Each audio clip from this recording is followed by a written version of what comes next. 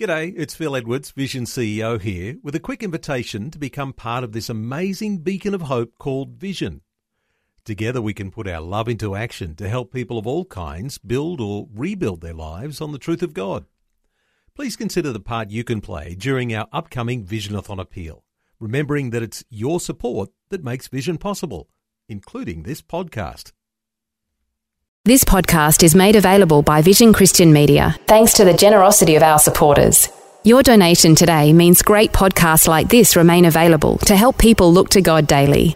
Please make your donation today at vision.org.au. Here's Dr. Michael Youssef with a few words helping you gain a deeper understanding into Jesus' words, "Blessed are the meek." When Jesus said, "Blessed, happy, Makarios are the meek," he's telling us about power that is harnessed by the Holy Spirit. It's power that is harnessed by the Spirit of God. Power that is tamed by the Spirit of God. Power that is under the control of the Holy Spirit. Power that is subdued and surrendered to the Spirit. Welcome to Leading the Way with pastor and author of more than 50 books, including the newly updated anniversary edition of the life-changing Empowered by Praise, Dr. Michael Youssef. Meekness. In 2021, most would think meek equates to being passive, unengaged, basically weak.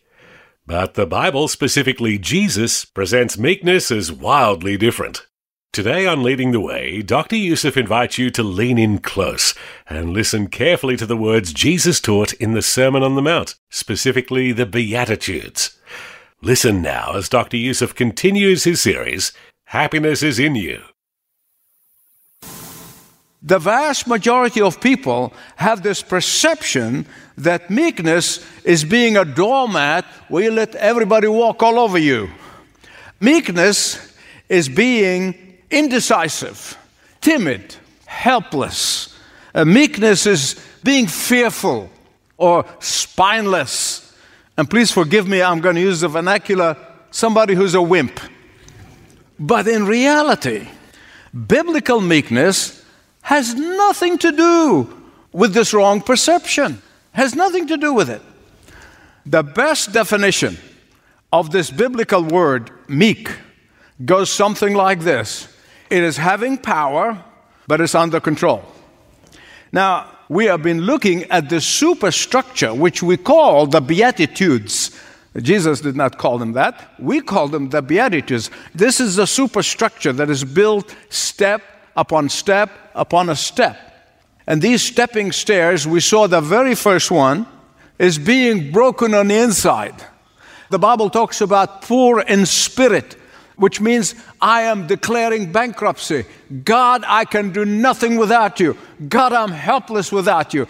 God, I could never save myself. God, you're the only power I need and I have. God, come into my life. That is the beginning. And that's the beginning of what we call a person becoming a Christian believer. But it doesn't stop there. It keeps on going. It is not just an event or experience in life and then you forgot all about it. No, it continues. That brokenness continues into the attitude of mourning. And that continuous mourning over the condition that we're in and we find ourselves in, the shortcomings and the failures, it comes into developing meekness, power under strength. Blessed are the meek. Blessed are those who have their power under control. Happy, fortunate, Makarios in the Greek, are those who have their power under control, for they will inherit everything. That's really when they say the earth, everything. In Matthew 5:5, one verse, the word that Jesus uses was very familiar to the people who are listening to him. They always remember, I told you in biblical interpretation, find out what it means to whom he is speaking. The writer is writing. Always find out what it meant in context.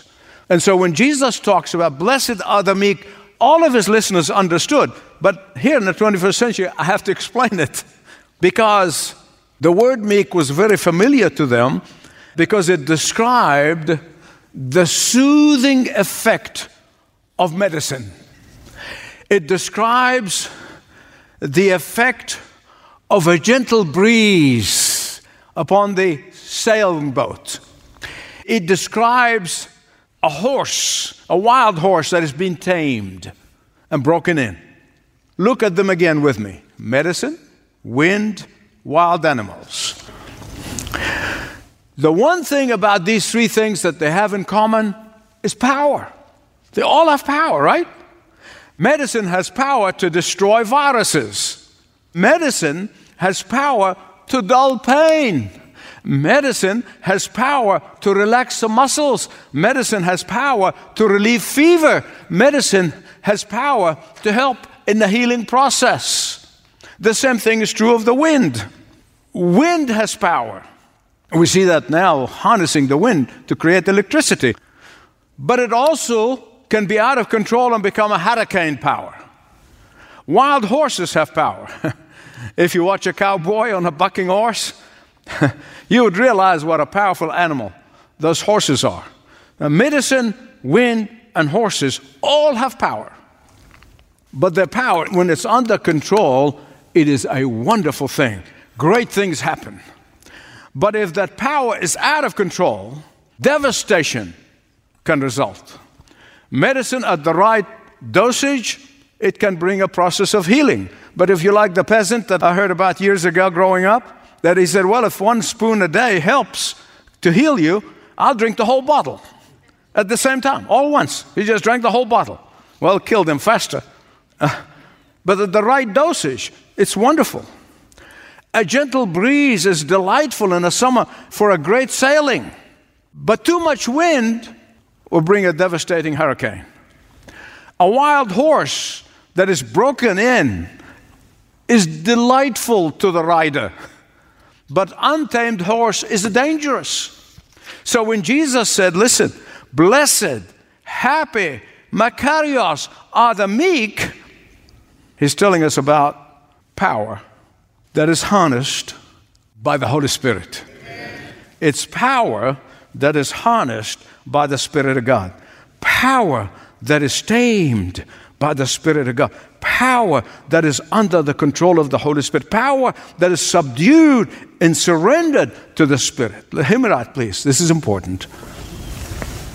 You see this meekness very clearly in the life of Abraham in dealing with his wild nephew Lot. You know Lot? Remember Lot? His nephew? In dealing with his wild nephew, you see the meekness of the man. When they came to blows, Abraham and his nephew Lot, Abraham, who through a lot of pain and painful experiences learned to have power under control, told his wild nephew, take what you want and depart.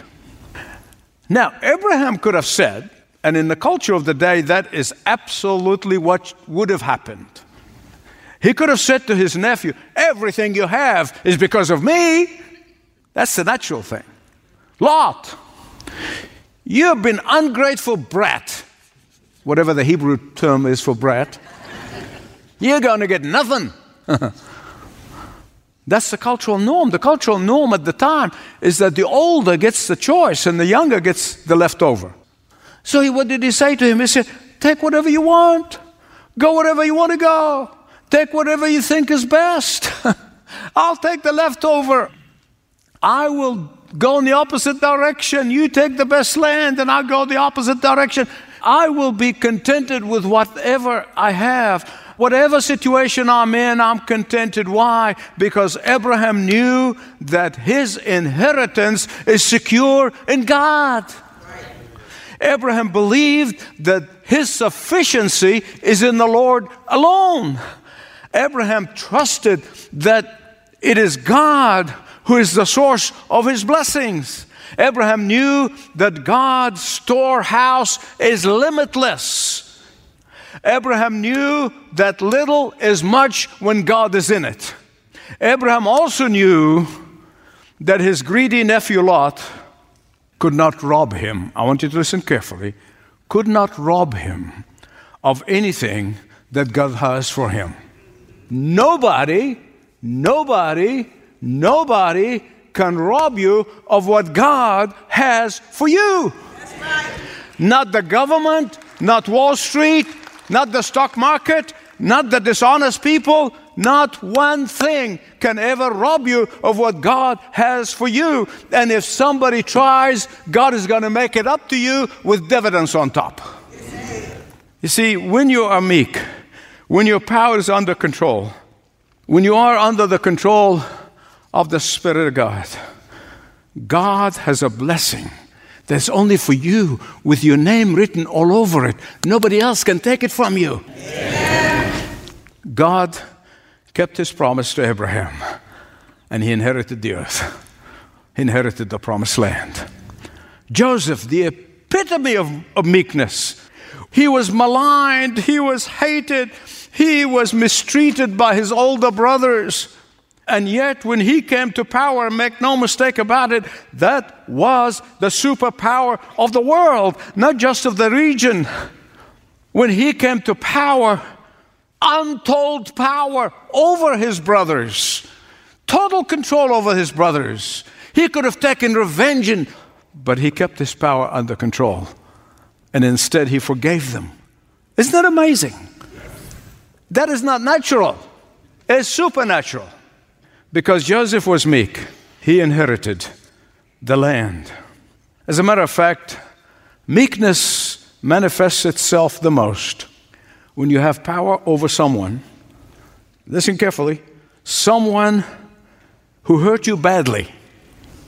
Someone who hurt you bad. And then you come into power over that person, but you don't do it.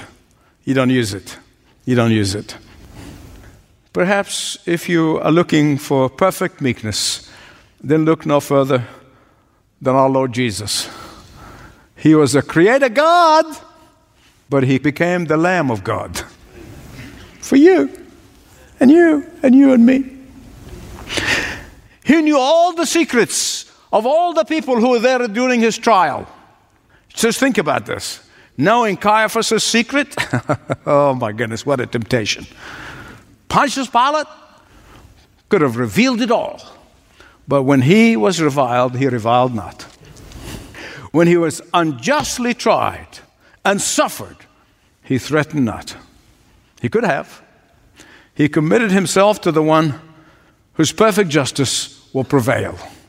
His perfect justice will prevail. Say it with me. His perfect justice. Hear me right, please. It took more power for Jesus to surrender to those soldiers who came to arrest him in Gethsemane than for Peter to pull out his sword and chop the ear of the servant of the high priest. It took more power. You see, Peter's action actually is natural, but Jesus' action was supernatural. Let me ask you this. How are you in the meekness department? Are you continuously having that power under control of the Holy Spirit? The reason I said continuously having it under the control of Spirit, because it is not just an event, it's not just an experience, it's not just a one thing you do. No, it continues on, day after day after day. You see, it never stops. It never stops. When Jesus said, blessed, happy, makarios are the meek, he was quoting Psalm 37, verse 11. Did you know that? If you can, in your Bible, turn to Psalm 37, because it's really important. And we have people now trying to get us to ditch the Old Testament. And Jesus continuously quoted from the Old Testament. In fact, it's the only Bible that Jesus knew. He was quoting from Psalm 37. Listen, if you read that psalm, I lived with that psalm several times and occasions in my life when I'm really going through the toughest situations that I've ever faced in the past. I lived with Psalm 37. It's an amazing psalm. And the writer of this psalm must have been going through some horrendous circumstances, probably things we will never understand. Wicked people were trying to cut him down. Dishonest people were slandering him. Evil people were trying to ruin his reputation. I wonder how many of us would have reacted in this kind of a situation. How do you react to this? What most people really do when they get into this situation. Because really seldom do we have that kind of power. But most people, what they do when they get under these circumstances that Psalmist in 37 was going through, you know what we do? We fret. That's what most people do. They fret. And that is why he begins the psalm in verse 1 by saying, fret not. That's the first thing he comes up with. Fret not yourself, but cease from anger and forsake wrath. A lot of people are fretting these days. See people fretting? Everywhere you turn, they're fretting. Anger and fretting can be very destructive. Here the psalmist is saying, the meek will always trust in the Lord's deliverance. The meek will always trust in God's justice. The meek will always wait patiently for the Lord who says, vengeance is mine. Question: how can I develop this meekness, this power under control? Great question. I'm glad you asked it because I want to answer it. Galatians chapter 5 tells us that you cannot manufacture that. You can't just go, I'm going to be meek, I'm going to be meek, I'm going to be meek. No, it doesn't work that way. It doesn't work that way. You can't manufacture it. It is a fruit and not manufactured object. It's cultivated, not invented. And when you become poor in spirit, when you declare spiritual bankruptcy, and then you live day by day moaning over sin, that spirit of meekness develops in you, cultivates in you. A spirit of Jesus will always bring that meekness. Here I'm going to say something that I personally don't like. Cultivating the fruit of meekness takes time. Oh. My wife would tell you, I know years ago I said, God is trying to teach me patience. I just wish he will hurry up. When Moses was pampered in Pharaoh's palace in Egypt, he knew nothing about meekness. He did not know meekness from cereal for breakfast or kebabs. When he saw two people fighting, with one punch, he killed one. But after 40 years in the Midian desert, shepherding, 40 years wandering, 40 years, God began to cultivate the spirit of meekness in him. Listen to me. Moses could never have done for God what he did if God had not done for Moses what he did. Right. Prior to those 40 years in the wilderness, Moses would have never been able to put up with all the junk. That's the best way I can use. You know, the Israelites gave him a lot of junk, right? You remember that? And they gave him lots of junk. Before those 40 years, no more he will be able to put up with that junk than he to fly to the moon. Listen to me. Some of you may be in a holding pattern right now. And you're kind of going around and saying to God, how long, oh Lord? How long are you going to keep me in this school? How long are you going to keep me in this situation? Oh God, get me out of this. Thank God I wasn't there for 40 years, but I was there for about 9 years in a holding pattern. And I would cry to God. And God said, at the right time. Some of you might be in the wilderness right now and asking, when will I be delivered? Remember, God is cultivating meekness in you so that he may be able to use you in a mighty way. Amen. During that cultivation period, you can do one of two things. You can either submit or you can fret. You can submit or fret. Submit or fret. Jesus said the meek will inherit the earth. Some scallywag said, you might inherit the earth only if you can survive paying inheritance tax. How shall the meek inherit the earth? Well, actually, Psalm 37 gives us the answer. Throughout the psalm, and I tell you because I lived with it for many years in the past, there is a contrast between the wicked and the righteous. The wicked and the righteous. And the wicked and the righteous. The wicked does this and the righteous does this. The wicked does this and it goes on. The contrast is there, very clear. And he says, wait a minute, appearance can be very deceiving. Don't fall for that. The outward appearance, it looks like the wicked is winning and the righteous is losing. But it is not like that. It is not like that. Don't go by appearances. Delight yourself in the Lord, and you will be able to view things from God's perspective. Delight yourself in the Lord. Trust the Lord with all of your heart, and He's going to show you the inside view of things. Submit to the Lord, and He will give you an incredible preview of the coming attractions. As long as you fret, you're only going to see from the outside, which is very deceiving.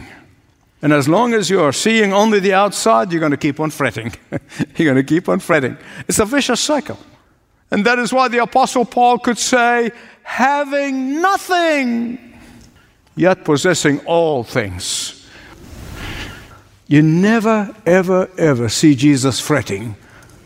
Just read all the 4 Gospels. Not one time do you find Him fretting. Even when things appear to be the worst. How can it be worse than the crucifixion? Because He knew that His daddy got everything under control. That's right. When His disciples were fretting in the storms, Jesus was asleep in the storm. When His disciples were fretting over lack of food, He was totally at peace because He was sure of His daddy's provision. The meek shall get it all. We'll get it all. See, usually an inheritance you get when somebody dies, leave you a bequest, his or her will. But in this case, you will fully inherit. Your full inheritance will come when you die. When you die to self, you will grow in meekness. When you die to control, you will grow in meekness. When you die to scheming and manipulating, you will grow in meekness. When you grow in meekness, you'll inherit all things with Christ. Joseph waited upon the Lord, and he was exalted and inherited it all. David waited upon the Lord and refused to kill Saul when he could have more than once, and he became the king of Israel. The meek don't have to fret or fight. All they need to do is submit. James tells us in chapter 1, verses 3 and 4, let me read it to you. For you know that the testing of your faith produces steadfastness. Let steadfastness have its full effect, that you may be perfect and complete and lacking in what? Nothing. Do you long to be set free and liberated from anger, from fretting, whatever circumstances you're in? You want to be set free? I believe with all my heart that God wants you to be set free. Dr. Michael Youssef with an invitation to be set free. Thanks for joining people all over the world for Leading the Way. If you'd like to speak with someone about anything you've heard today or previously on other episodes, reach out to the Leading the Way pastoral team. Start a conversation with a compassionate and caring team member by filling out a short contact form at ltw.org/Jesus. Well, that music means we must say goodbye for now. But you're invited to join Dr. Michael Youssef again next time for more Leading the Way. This program is furnished by Leading the Way with Dr. Michael Youssef.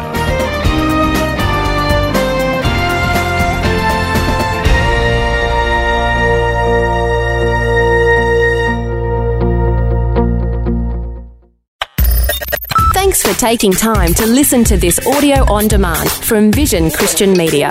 To find out more about us, go to vision.org.au.